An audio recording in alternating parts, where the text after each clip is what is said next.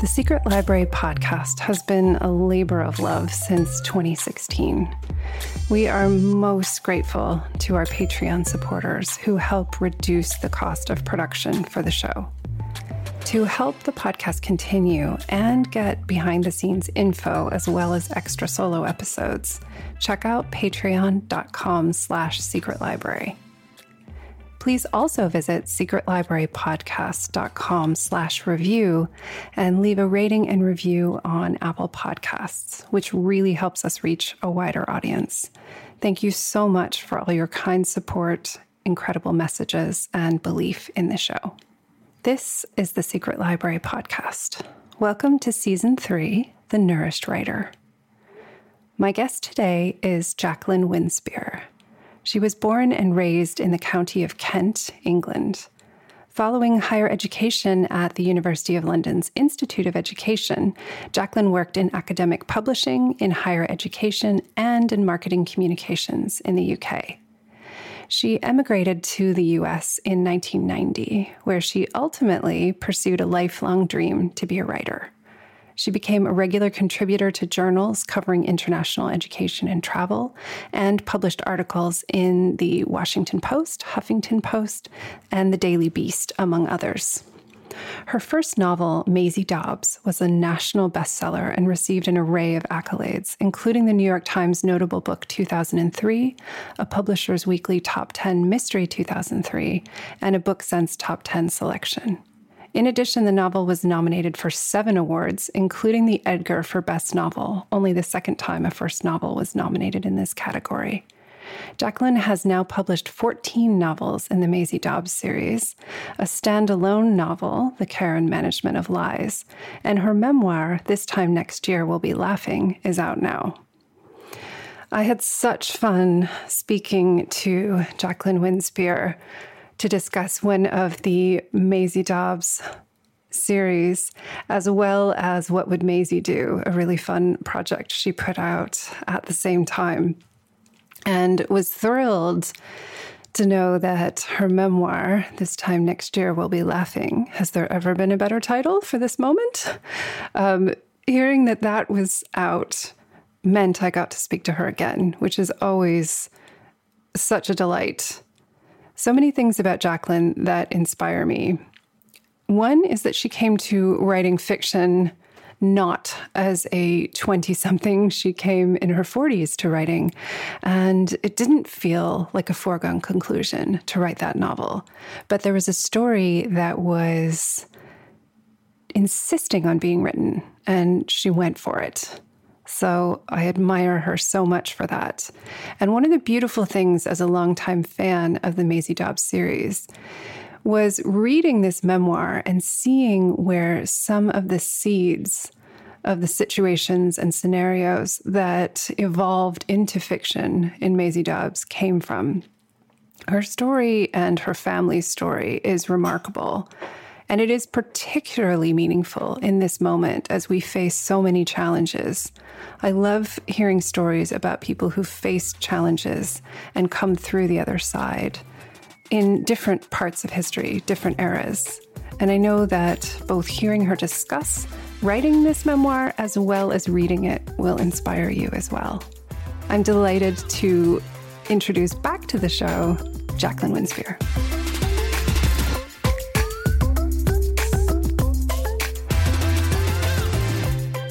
Hey, Jacqueline, thank you so much for coming back on the show. It's just terrific of you to have me on the show. It was such fun last time. I had to come back for another go-round. Yes, absolutely. And you win the award for the best book title for 2020, because if we ever needed to read a book called This Time Next Year We'll Be Laughing, it is right now. And, it wasn't even planned that way. I mean, I've had that title in my head, obviously, for years. And as you know, you've read the book since childhood. I mean, that was a mantra in our household. I think your dad was channeling what we needed way back when you were little. I think he was. Yeah, he always seemed to know what we needed, and it was that sense of, throwing your line out into the future. And the grappling hook, as I said in the book, goes onto the rock of tomorrow, and you can kind of pull yourself in. So, suddenly, even at the worst of times, you think, you know what, this time next year, everything could have changed and it could be better. And I think there's a lot of people holding on to that right now. It's such a beautiful thought. And I think it also is one that I'm wondering how it played out for you in your desire to be a writer, because one of the really wonderful threads in this book is you're wanting to be a writer at a young age and then getting distracted in a way and convinced into taking a slightly different path for a while. And I'm wondering if there was a way that you threw a grappling hook into the future in a way, holding on to the idea of writing, or was it always there in the background and then you came back to it later? That's a really good question. And I'm not entirely sure I knew at times. I just knew that when I was a child, I made the decision to be a writer based upon a house that I saw and was lucky enough to see into, which I describe in the book. And it was a big sort of declaration. Declarations are very, very powerful speech forms, and saying, I want to be a writer. That's what I'm going to be when I grow up. And of course, for my mother, who was, money was always, and being gainfully employed was always something really important in our household. So straight away, when I was 5 or 6 years old, it was, well, you'll need another string to your bow, and it was always, you're going to have to find another way because you don't want to be a starving artist in a garret. And so there was that. And then, obviously at school, if you pronounced you wanted to be a writer, everybody would laugh because it wasn't gainful employment. And I guess there were, I tell you what it was. I always saw writers as people on big pedestals that I looked up to. And there was a point where I could not see myself in that place. I didn't know how you got from being where I was, from being me to being a writer. I didn't know how you would do that professionally. And my parents, I mean, God bless them, they didn't know how to say to me, well, you could start off by doing this or doing that, because it was well outside their frame of reference. Their frame of reference was having to leave school at 13 or 14 and being sent to work in a factory or whatever. So it's outside their frame of reference. So they couldn't advise me. And then I think I just held on to it. And there was a point, and it was round about 37, when I thought, if I don't do this, I will be an if only woman. And I didn't want to get older being an if only woman. Oh, if only I'd done this, if only I'd done that. I just wanted to take the risk. So I did. And I started work, literally being a journalist at 37 and having a day job, because you need that second string to your bow. And I just held on to it. But there was another little story, and that was that at one point I went to work in publishing because I thought, okay, get near books, at least I'm close. I didn't spend very long in trade publishing. So that's, and I was only 21, 22 when I did, no, 23. But I remember one day I had to take something down to the post room, and it was something that had to go out, something important, and it was probably to an editor or something. And it was in the bowels of the earth sort of thing, in this office in Fitzroy Square. Readers who know my series will recall Fitzroy Square. And there was a guy called Morris who ran the post room. And I used to love to chat to Morris. And as I was chatting to him, he's putting the different mail that had come in into the slots for different departments. And every now and again, he'd look at something and sling it. And as he slung it, it landed in a great big sack that was kind of in a frame on the wall. So it was open like a basketball net, but it was a big sack. And I said, Boris, what are you doing? What are you doing with those? Why are you just slinging those big envelopes? He said, oh, that's where people send us in their manuscripts. He said, we just sling them in there. He said, and then if one of the girls in editorial is a bit bored or she hasn't got much to do, she'll come down and rake through to see if there's anything interesting worth reading. And I remember thinking, I don't stand a chance at this business. I don't stand a chance, because of course I really wanted to write the novel, although I didn't know which novel I wanted to write. And of course, I was 45 when I started writing my first novel. 45 when I started writing my first novel. And that's so great. Although I had already written a first draft of a memoir, which is nothing like the memoir that has just been published. It was very, very, very different. I think a lot tamer, to tell you the truth. Interesting. This one isn't very tame in places. Well, I think, yes, to speak to, of course, your parents had no frame of reference in terms of what it would take to become a published author. But what they did give, and what was such a satisfying thing to read, is stories that found their way into your fiction, albeit in a transformed process. So as a longtime reader of your series, it was really fun to read these anecdotes and say, oh, that's where she got the bit about painting the flame retardant, or, other things that happened to your parents. And I'm wondering what it was like, because there is a way that we can transform and disguise the sources of the material if we take things that we know from our lives and put it into fiction. And to go from a tamer memoir to a less tame memoir, how was it working with the direct source material of your life and being, from what I could tell, quite honest about how you felt about all of it? I think you don't know, or I didn't know, how I would feel until I had done it. And that has been a really interesting process, because I wanted to tell those stories because it took me a while to realize that some of them were quite unusual, some of the things that my parents did. And just to backtrack a bit, I just want to add that one of the things my parents really did to encourage me in writing, my mum bought me a notebook every Saturday ever since, I was a toddler, to even scribble in or whatever, and then later write little stories. That was my Saturday thing. But about the writing a memoir and, the impact of that, I think my parents were great. My family, I've got a lot of good oral storytellers. Everybody's got a story. So you pick up on that storytelling gene, I think. But also there were stories that I came to realize, as I said, were quite unusual. The fact that my parents lived with Romani gypsies, that we would probably prefer to call travelers, or most of them would prefer to be known as travelers now. And the jobs that my parents did in the war, and their experiences and their attitudes about the world around them, they said something. And I think it was just the wanting to take nuggets of that and realizing so many of those stories, it's like a seedling. It wasn't the whole story that I could work with to create fiction. It was a seedling. It was kindling.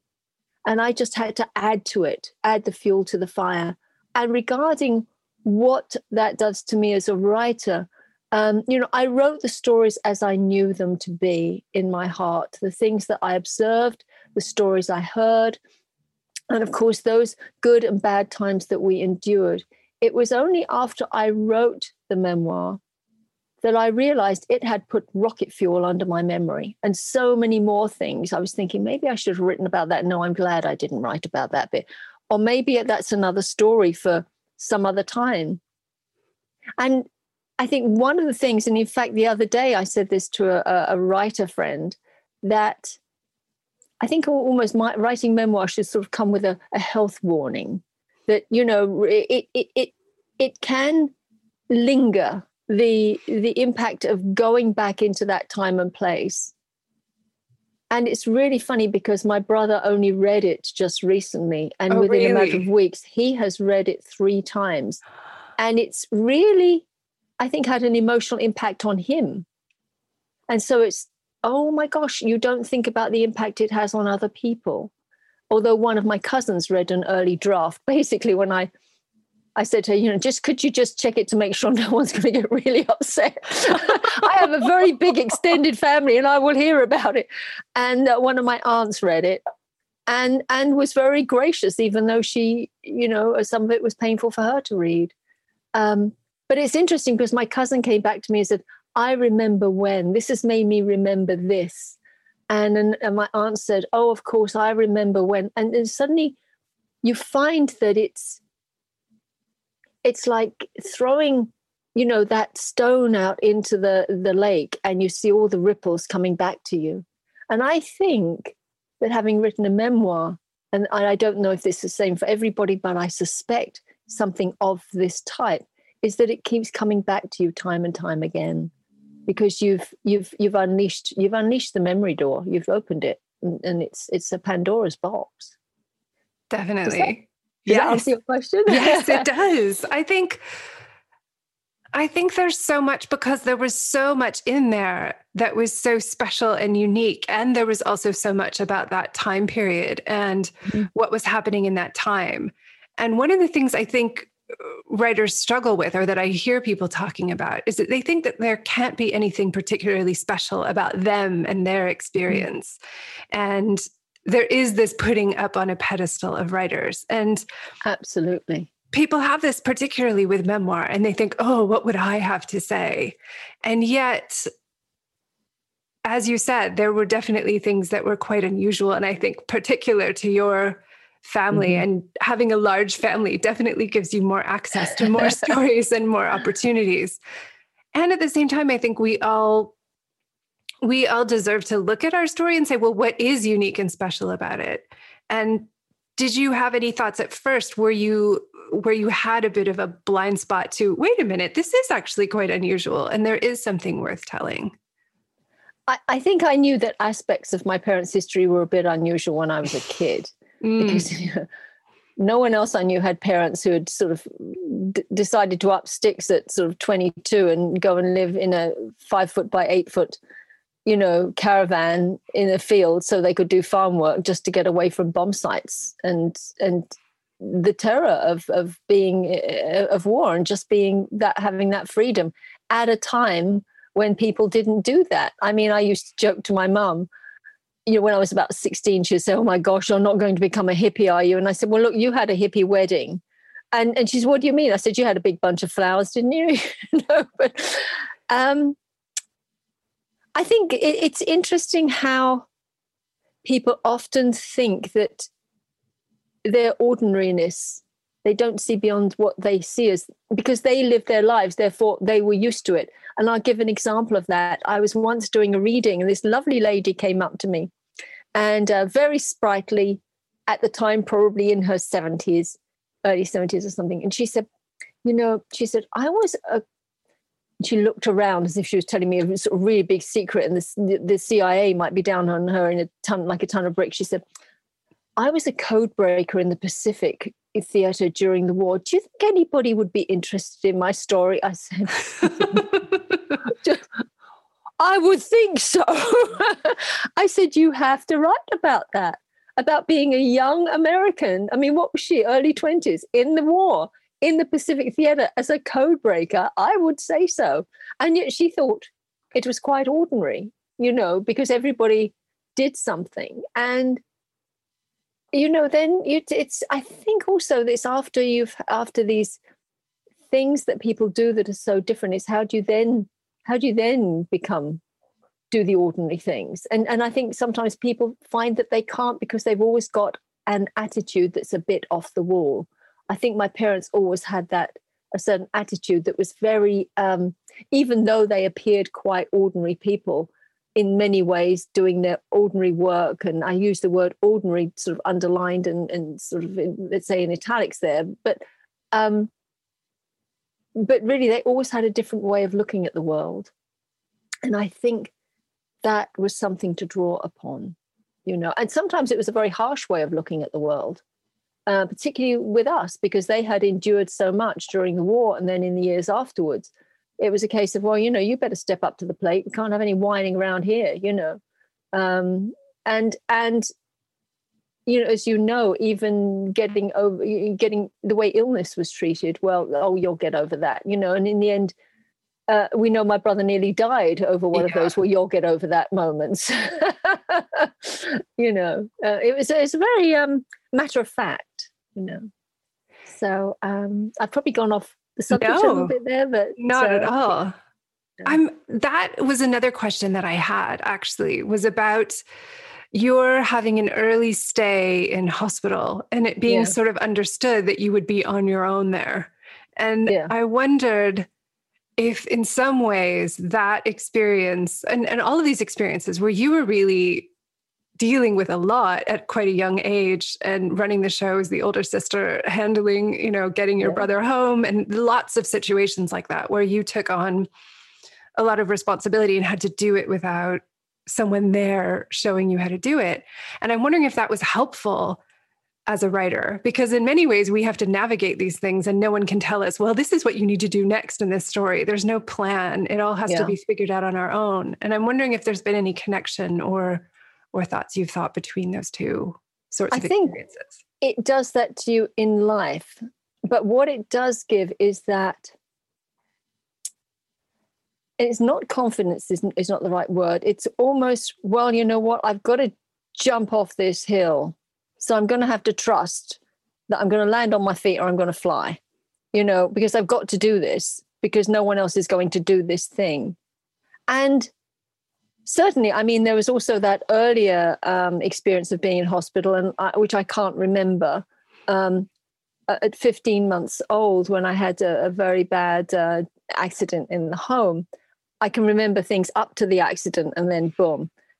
And I think even though there is no sort of actual memory, there was something there about being away from my parents for so long. My parents weren't allowed to stay in the hospital, as my mother was later when my brother was ill. And I was in the hospital for some weeks. So even as a little girl, I had that, it was kind of suddenly built into me that even though I didn't understand it and I have no visceral memory of it, it was there, that independence. And then later on, we find out that I'm a little bit accident prone. When I had smashed my teeth in, I do remember, I was 3, and I do remember waking up in the hospital all alone. But then looking around, I remember looking around and being aware that there were no teeth in my head, or very few left. And then the nurse coming up and saying, would you like some ice cream? Because that's what they give you when you're a little kid and you've got something with you. And I'm thinking, I think I would like some ice cream. And I didn't cry. I never cried. So there was that, I think, a fierce sort of little independent, and it's not so much an independent streak. It was a little streak of knowing I had to deal with this. And it's important to point out that other children were in the same boat, because not all parents could get, especially if you lived in a rural area, you couldn't get in to see your child every day if they were in the hospital. You couldn't do it if you didn't have a car, so that would have been true of other people at that time. We live in a very different time now, and when so much is restricted to keep children safe. And I'm not saying that I would have done anything different had I had children. I would probably have been completely over the top, actually. But, so where are you going? What do you mean you're going into the other room? Come back here. But my parents were quite the opposite. They allowed a lot and they demanded a lot, because much had been demanded of them. And that's true of my cousins too. Very much so. My cousins are all grew up in that fiercely independent way because it was expected of them. And I think as a writer, coming back to what that does for you as a writer, I think it makes you, there was a point where I just felt I had to be brave. And interestingly enough, when I sent out to 10 agents, because I did that, blanket thing, my first pages of my first ever novel, completely on spec. Will I ever get an agent? Didn't know. I'd gone through the book like you do. It was really interesting because it was actually following rather a bad horseback riding accident. And it gave me an opportunity to finish the novel that I'd started, because I was looking at quite a long period of time at home in a rural area, no public transport, couldn't drive, couldn't use my right arm. There was all this sort of stuff going on. And because of the family work ethic, I couldn't bear the thought of 3 or 4 months and nothing to show for it except getting better. I mean, what was that going to do? And I thought, what am I going to do? So I desperately wanted to finish this novel. So I thought, that's it. I'm going to finish it. And funnily enough, one of my friends, a Bay Area writer, her name's Adele Lara, I had gone to her house. My husband dropped me off. I was getting bored stiff and with my little structure and like, it was just awful. And I'd had major surgery here. I'm bionic. I have spare parts. And she said to me, well, now's the time for you to finish that novel. And I said, well, look, of my right arm. And she said, well, you've got a left hand, haven't you? Get to work with that. And that was just the kind of attitude I needed because it's what my mother would have said. Perfect. So I finished the book. Finished the first draft, and there was that sense of, well, what's the worst that can happen? What's an editor going to do? Read this and come and break my other arm because they don't like it? What's the worst that can happen? Really? So be brave. Just send them out and find out what happens. And I think I've sort of been like that ever since, even though it's risky. I did that with my standalone novel, The Care and Management of Lies. I did it with What Would Maisie Do? It's just like, I want to do this. Let's just see how it goes. And I very much felt like that with the memoir. I'm going to write it anyway.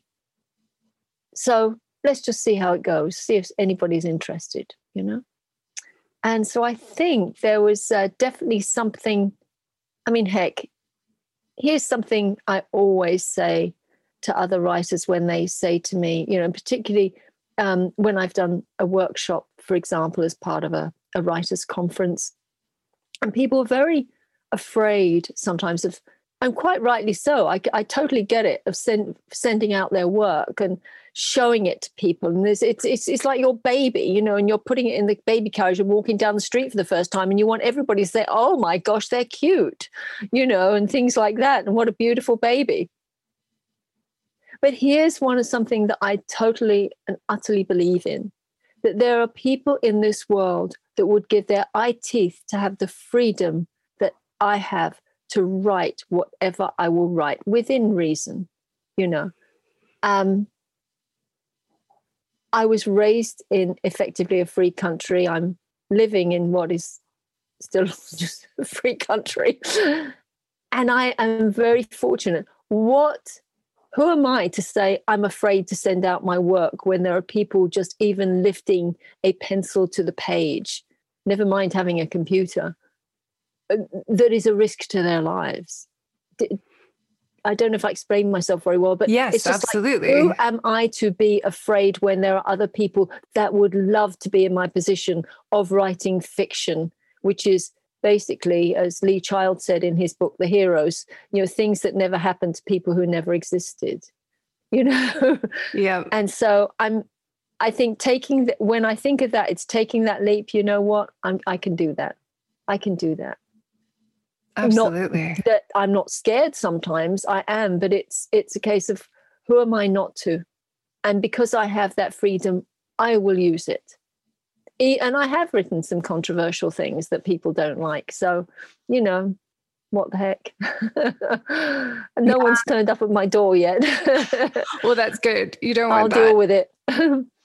Yeah, I think that's so important because I think we do spend so much time thinking about why it won't work out. And maybe we spend so much time thinking about like that big basket that everyone's throwing the unsolicited manuscripts into. I think we also don't think, well, they need to publish something. There needs to be a book out there to publish. And if we have an idea, why not pursue it? Exactly. And there's another thing. It's something my husband said to me when I finished Maisie Dobbs, and it was like, oh, I'm going to send this out. I'm getting really brave. And he said, Jackie, you've finished the manuscript. You're in the game. And he said, every step of the way, it's a win. You finished the manuscript. That's a win. Some people give up. If you finish your first chapter, that's a win. You're in the game. If you finish the second chapter, you're even further in the game. If you finish the manuscript, by gosh, you're in the game. If you get a letter that says, this is really interesting, great, interested, but not something we can publish at the moment, you're still in the game. You just got to keep heading towards the goal. You just hold on to that as a writer. I think it's so important to know I'm in the game. I'm going to play this game the best way I can, and I'm going to see if I can get a goal, you know? Yes. And I think as writers, we are so good at taking ourselves down at times, aren't we? We're so good at that, you know. Oh, this is never good enough. You know, you wrote it. You're in the game. Go for it, you know? So I really believe in that. I definitely do too. Yeah. And I'm interested as being in the game, because you are in the game with a very well-read series, and yet you have stepped away from it to do different things, like a standalone novel and a decision to do a memoir. So I'm wondering, how does that fit in? Do you have this momentum that comes through like, oh, I've got another idea for Maisie, but I've also got this other idea? How do you sort through what feels like the right project for you when having an ongoing series?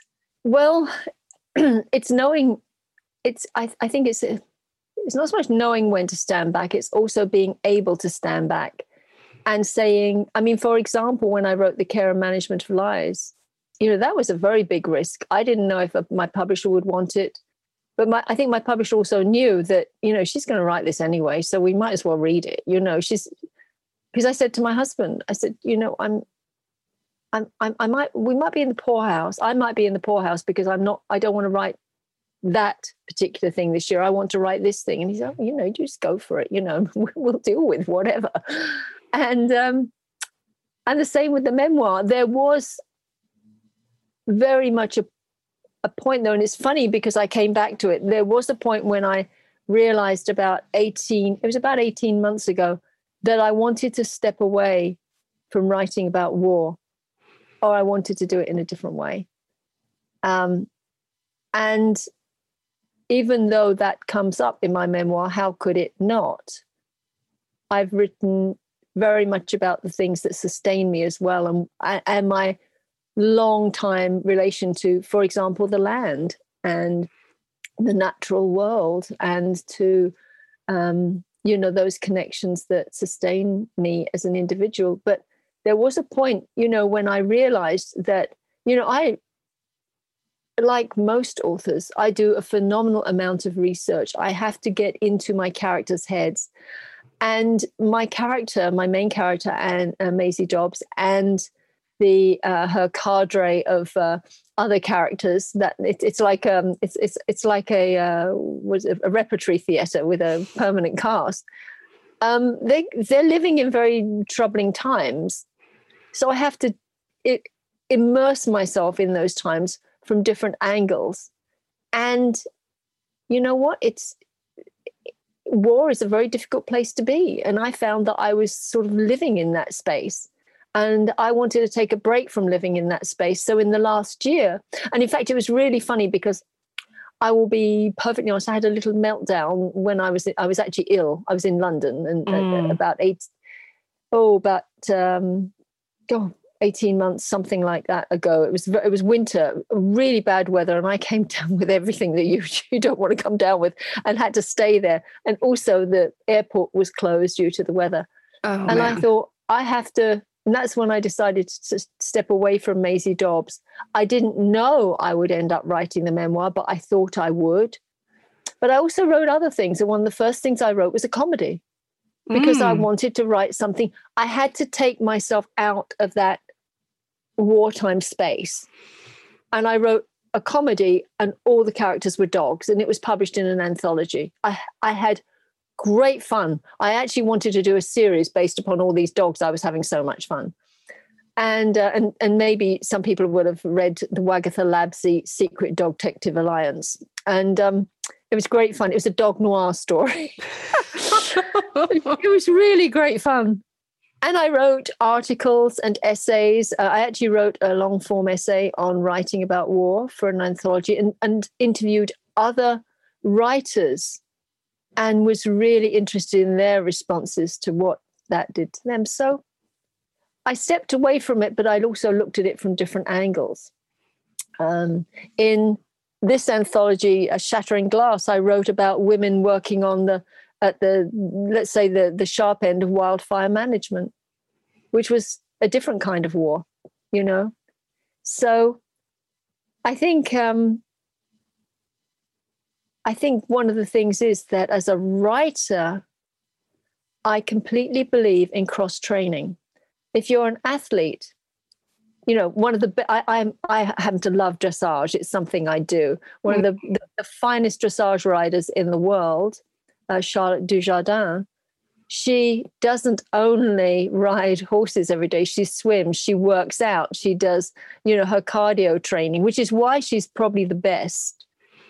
And you see other athletes, that's what they do. If we're writers and we only stick to what we write all the time, and that is our professional job, and for me, it's writing a series of historical mysteries or in that realm, then how can I keep the other muscles that are really important to sustain me as a writer? I'm no poet, but I will mess around with poetry because even fiction has rhythm. I write nonfiction because it hones my research and interviewing skills, and also I'm interested in people. It keeps that part alive. And one of the things that I've learned more about writing anything from studying memoir than I have probably any other field, because in memoir, you have to bring the camera in, you zoom the camera into certain things, you give a landscape and others. It's almost filmic, the technique that you use. So I really believe that writers, to be nourished as a writer, you have to cross-train. Do not be afraid of cross-training, even if you're terrible at poetry like I am. It's just like the bird sat on the hill, and took a little pill. But no, it's not that bad. But and reading poetry and reading well beyond the literary form that you immerse yourself in as a professional writer. That's so important. I think it's so important. Get those, literary muscles going. Yes. Have a workout. This is my new mantra, literary cross-training. It's so good. I think so, because I think we think so often about the reader. And of course, we want the reader to enjoy what we write and we want to produce something valuable. But we spend more time writing it than anyone is going to spend reading it, even if it's their favorite book and even if they read it over again. Even your brother reading the memoir 3 times. Yeah, yeah. And I think that it's important, especially in this period of time, to think about, how is this going to impact me to write this right now? And I completely understand. You started a series where people were coming out of war and moving away from it. And a character who was really profoundly shattered by it, putting herself back together. And then to write up to the point where, oh man, they're going right back into it. Yeah. I can well imagine not wanting to go in there and needing to go somewhere else. Exactly. I mean, to be right, I also have, I started scoping out a completely different series, which is going to be more sort of comedic, because I needed to do that.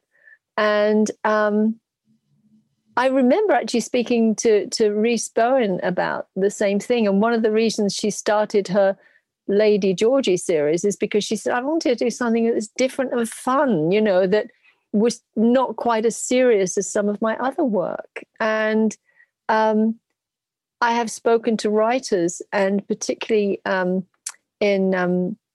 it was for an anthology called Private Investigations, and it was about sort of mystery writers revealing the secrets of their life. And Jeff Shara shared with me in his writing, how that impacts him, and that it just can. If you're researching about something like war, just as if it would be the same if it's illness, so on. And let's face it, we all know how a pandemic affects us all. Right. We didn't which know is that before. Which is a type of war, And when you're looking at what people have endured and gone through, it has an emotional impact. It has an emotional impact. Adam Hochschild, who has written nonfiction focusing on war, I interviewed him for that essay, and he had the same thoughts, that there were things that really stood out, people he will never forget interviewing. And in fact, when I wrote The Care and Management of Lies, which was a novel set in the Great War, to understand, and this speaks to sort of another aspect of cross-training, what it's like to be in a battle. I actually read Carl Marlantes' book. That was one of the books I read on what it's like to go to war. Completely different war. It was Vietnam for him. But you really got into that. And then there were other books I read that were written by people in the era about which I write.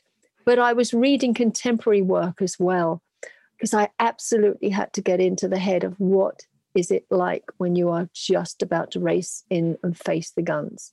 I had to be there.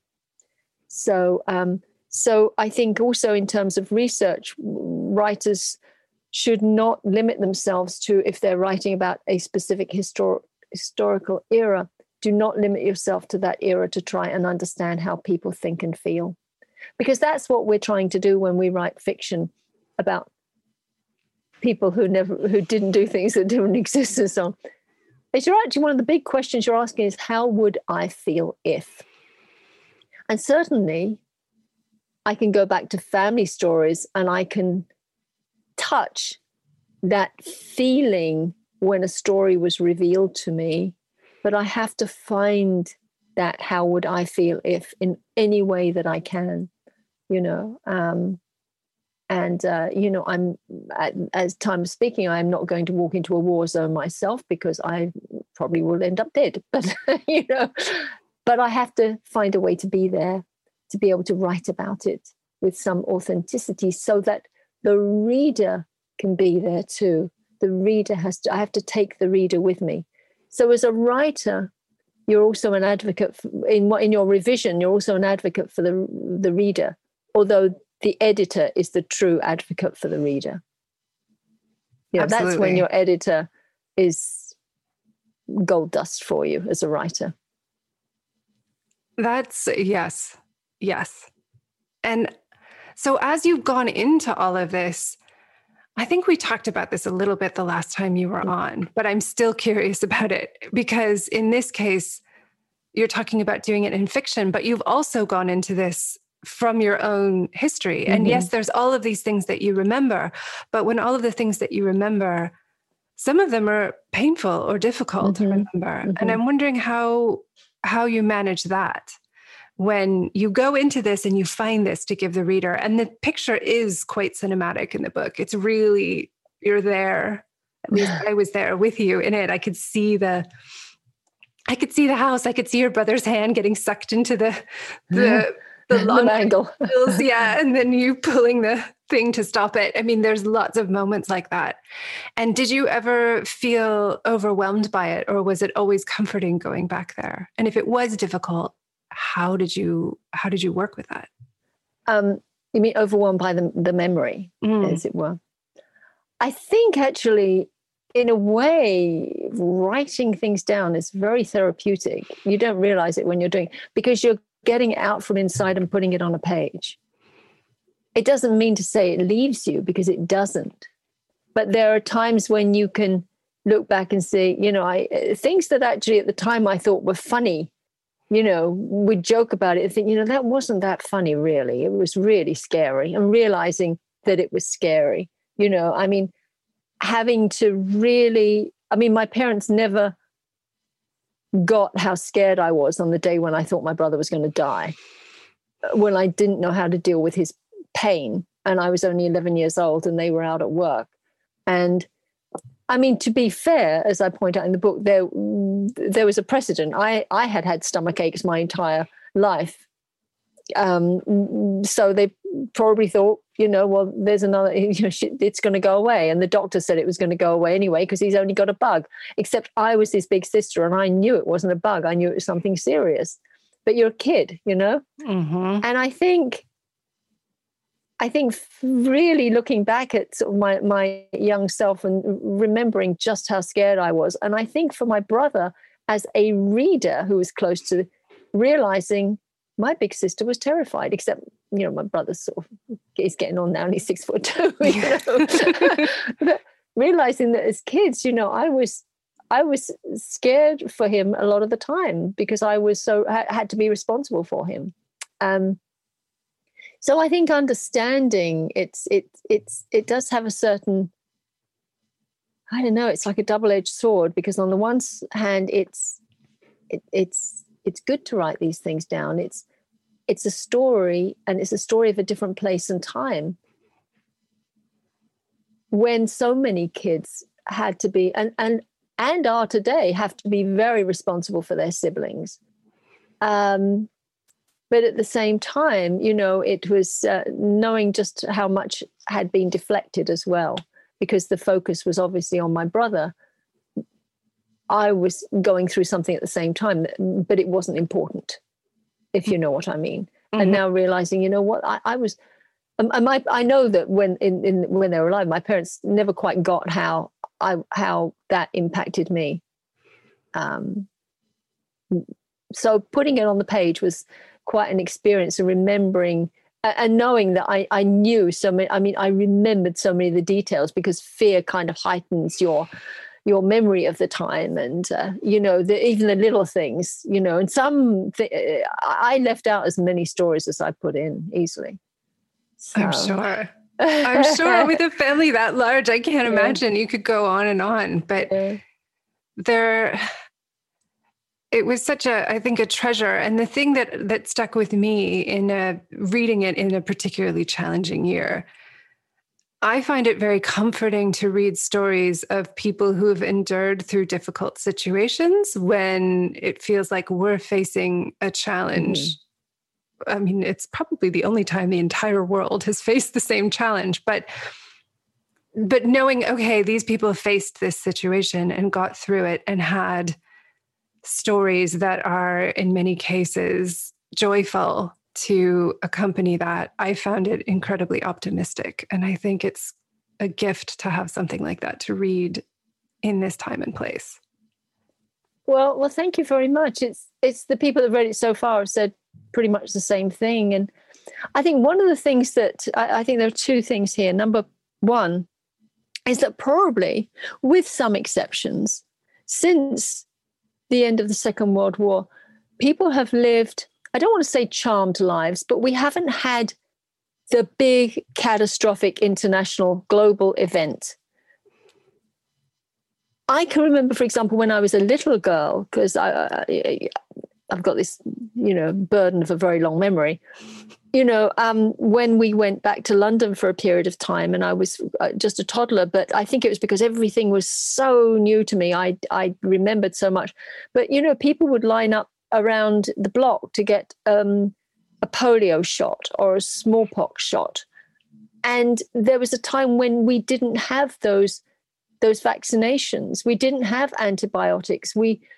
Children in the early part of the last century, children were dying of diphtheria, scarlet fever, and all those sorts of things. And there was a flu pandemic, and there was a World War I and a World War II. And we've had a pretty charmed time. Therefore, our tolerance of risk is very, very low. I remember just recently I read about this doctor of a certain age saying that he remembered when he was a kid, his parents were very careful, and this was here in America, about how many children played together and things like that because of the polio epidemics. Mm. And so we have that. Perhaps we've lost some of our resilience and so on. But I think also, on a very positive note, the fact that we are all here means that our ancestors going back 100,000 years have endured. Otherwise, we wouldn't be here. They got through those epidemics. They got through cholera. They got through war. They got through smallpox. Goodness knows what else. And here we are today, and we wouldn't be here if they hadn't got through all that. And that ability to endure, that resilience, is in our DNA. We just have to activate it. And we have to do what we need to do. And if that means wearing a mask, we have to do it. How bad could it be? People can still see my eyes smiling, And I think, and as a writer, that gives you a lot of material emotionally, spiritually, and literally in what you will write about. Because of all that has gone before, you can draw upon any of that. I don't care whether you're writing science fiction, historical fiction, contemporary literary fiction. We have so much to draw upon to tell stories. And we learn by stories. People connect with story. And it's very exciting as a writer. If you can jump off that cliff and say, I'm in the game, then as a writer, you've got so much to work with. I'm almost inspired to go away and write something right now. But, I truly believe that. But maybe it's because I came to writing and had that courage later in life. It was just like my horseback riding. Every time I get on my horse, I feel absolutely privileged and blessed, because it was something I wanted as a child that I wasn't able to make happen until I was an adult. Therefore, it was precious. Writing, I wanted to be a writer as a child. It didn't happen in my 20s because I often think, why didn't I just do that? No, it just wasn't available to me for my own reasons, perhaps more than anything, reasons of confidence and so on and so forth. But now, having come to it, I came to it in my late 30s when I was writing writing articles, essays, and also was a correspondent for international education journals and so on, getting the clips. I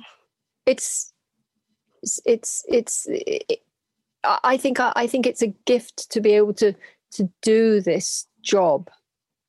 And whether you have a day job or not, it's a gift. And there's so much to work with today and from the past. And, the contribution we make to people's entertainment, to their understanding of the world, to their connections, it's a great job. Nice work if you can get it. Definitely. I love what I do. I don't love it every single day, but I love what I do. Some days I think, Yeah. Oh, amazing. It's been such a joy speaking to you again. And I'm so glad we were able to have you back on to speak about next year. This time we'll be laughing. Yeah. This time next year we'll be laughing. We'll cut that out. Yeah. Thank you very much. I always love talking to you. You ask really good questions, and it's a lovely, this is a great forum. So thank you very much.